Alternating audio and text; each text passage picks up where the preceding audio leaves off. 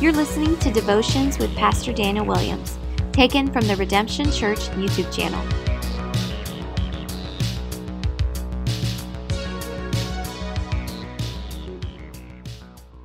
Hey, my name is Pastor Daniel Williams, and we're starting this thing here at Redemption Church where we just get into God's Word a couple of times a week, live, online, via YouTube, to try to encourage you to be in God's Word. And so, I wanted to do one on Friday, get you pumped for the weekend. Go ahead and subscribe, click the bell, get the notifications, share with others. But want you to be aware as we're starting to do this new ministry to just share God's Word. And today, the verse that I want to share with you is found in Romans chapter 1, verses 11 through 12. Let me read it to you and let's just talk about it for a few minutes. Get our minds wrapped up in eternal things. The Bible says, "For I long to see you." This is Paul speaking to the Roman people in Rome.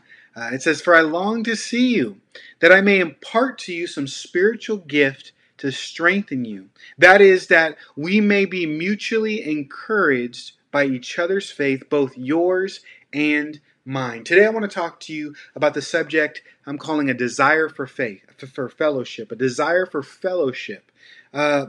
I can relate to what Paul's saying. He's saying, listen, I long to see you. He says, I long to see you guys. After 3 months of being away, being in retreat mode, silence and solitude, extra time traveling and just being away, seeking the Lord, man, it was such a blessing. But I can tell you, I missed some spiritual disciplines like fellowship and worshiping with you guys on Sundays. It's super important to know that I missed you. I cared for you. I sure missed fellowship. I missed fellowship, and maybe you aren't getting off a sabbatical or even a summer break like a teacher, right? But you could probably relate to longing for someone.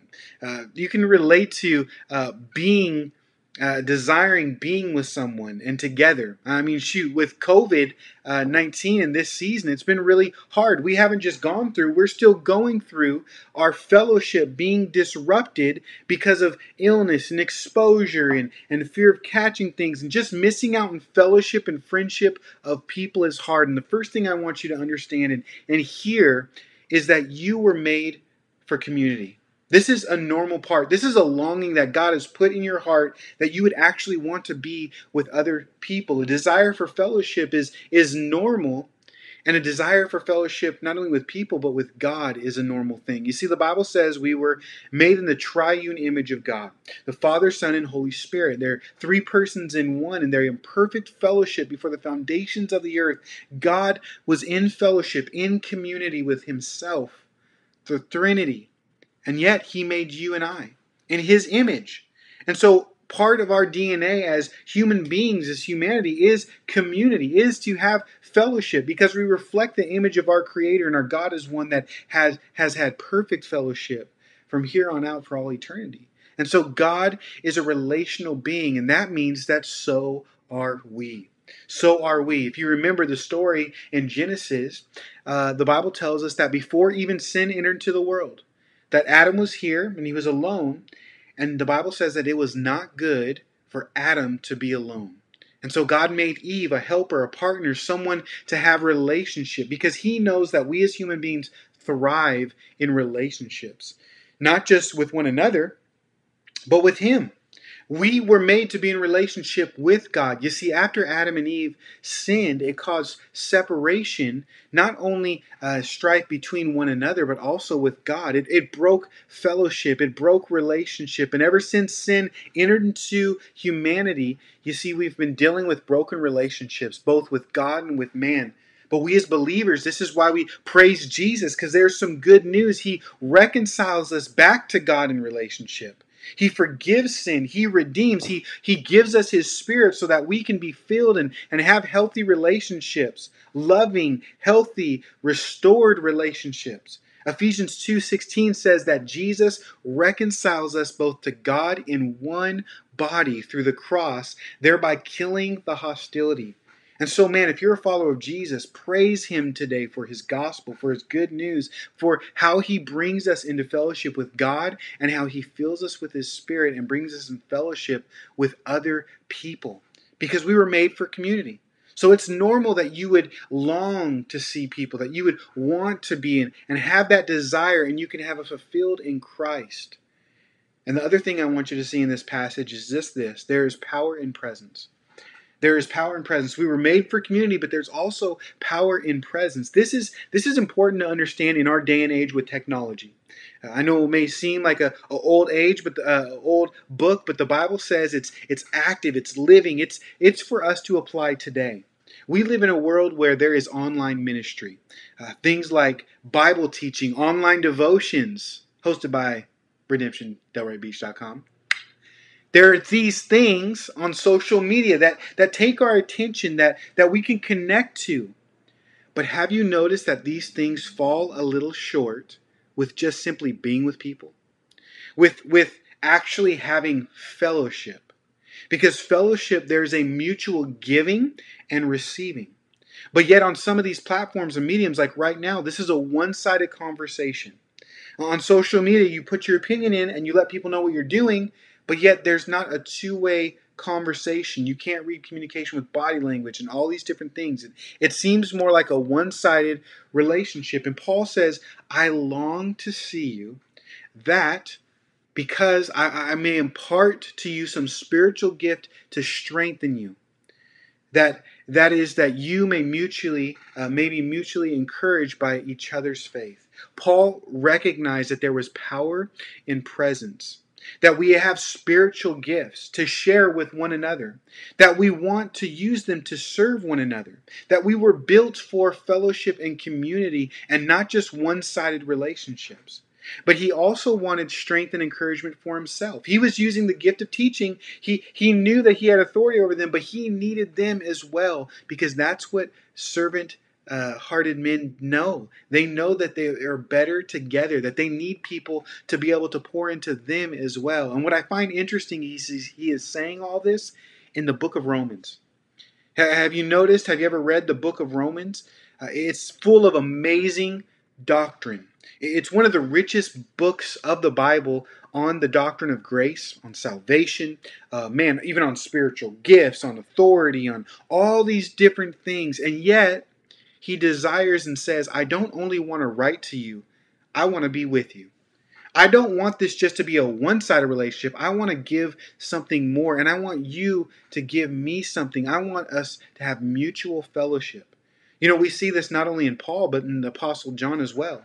He wrote 3 letters with his name. He actually wrote 5 in the Bible. There was the Gospel of John. There was the book of Revelation. There was 1st, 2nd, and 3rd John. And if you notice, 2nd and 3rd John are his shortest letters. It's very hard even to find them, even though they're next to one another. They're so short.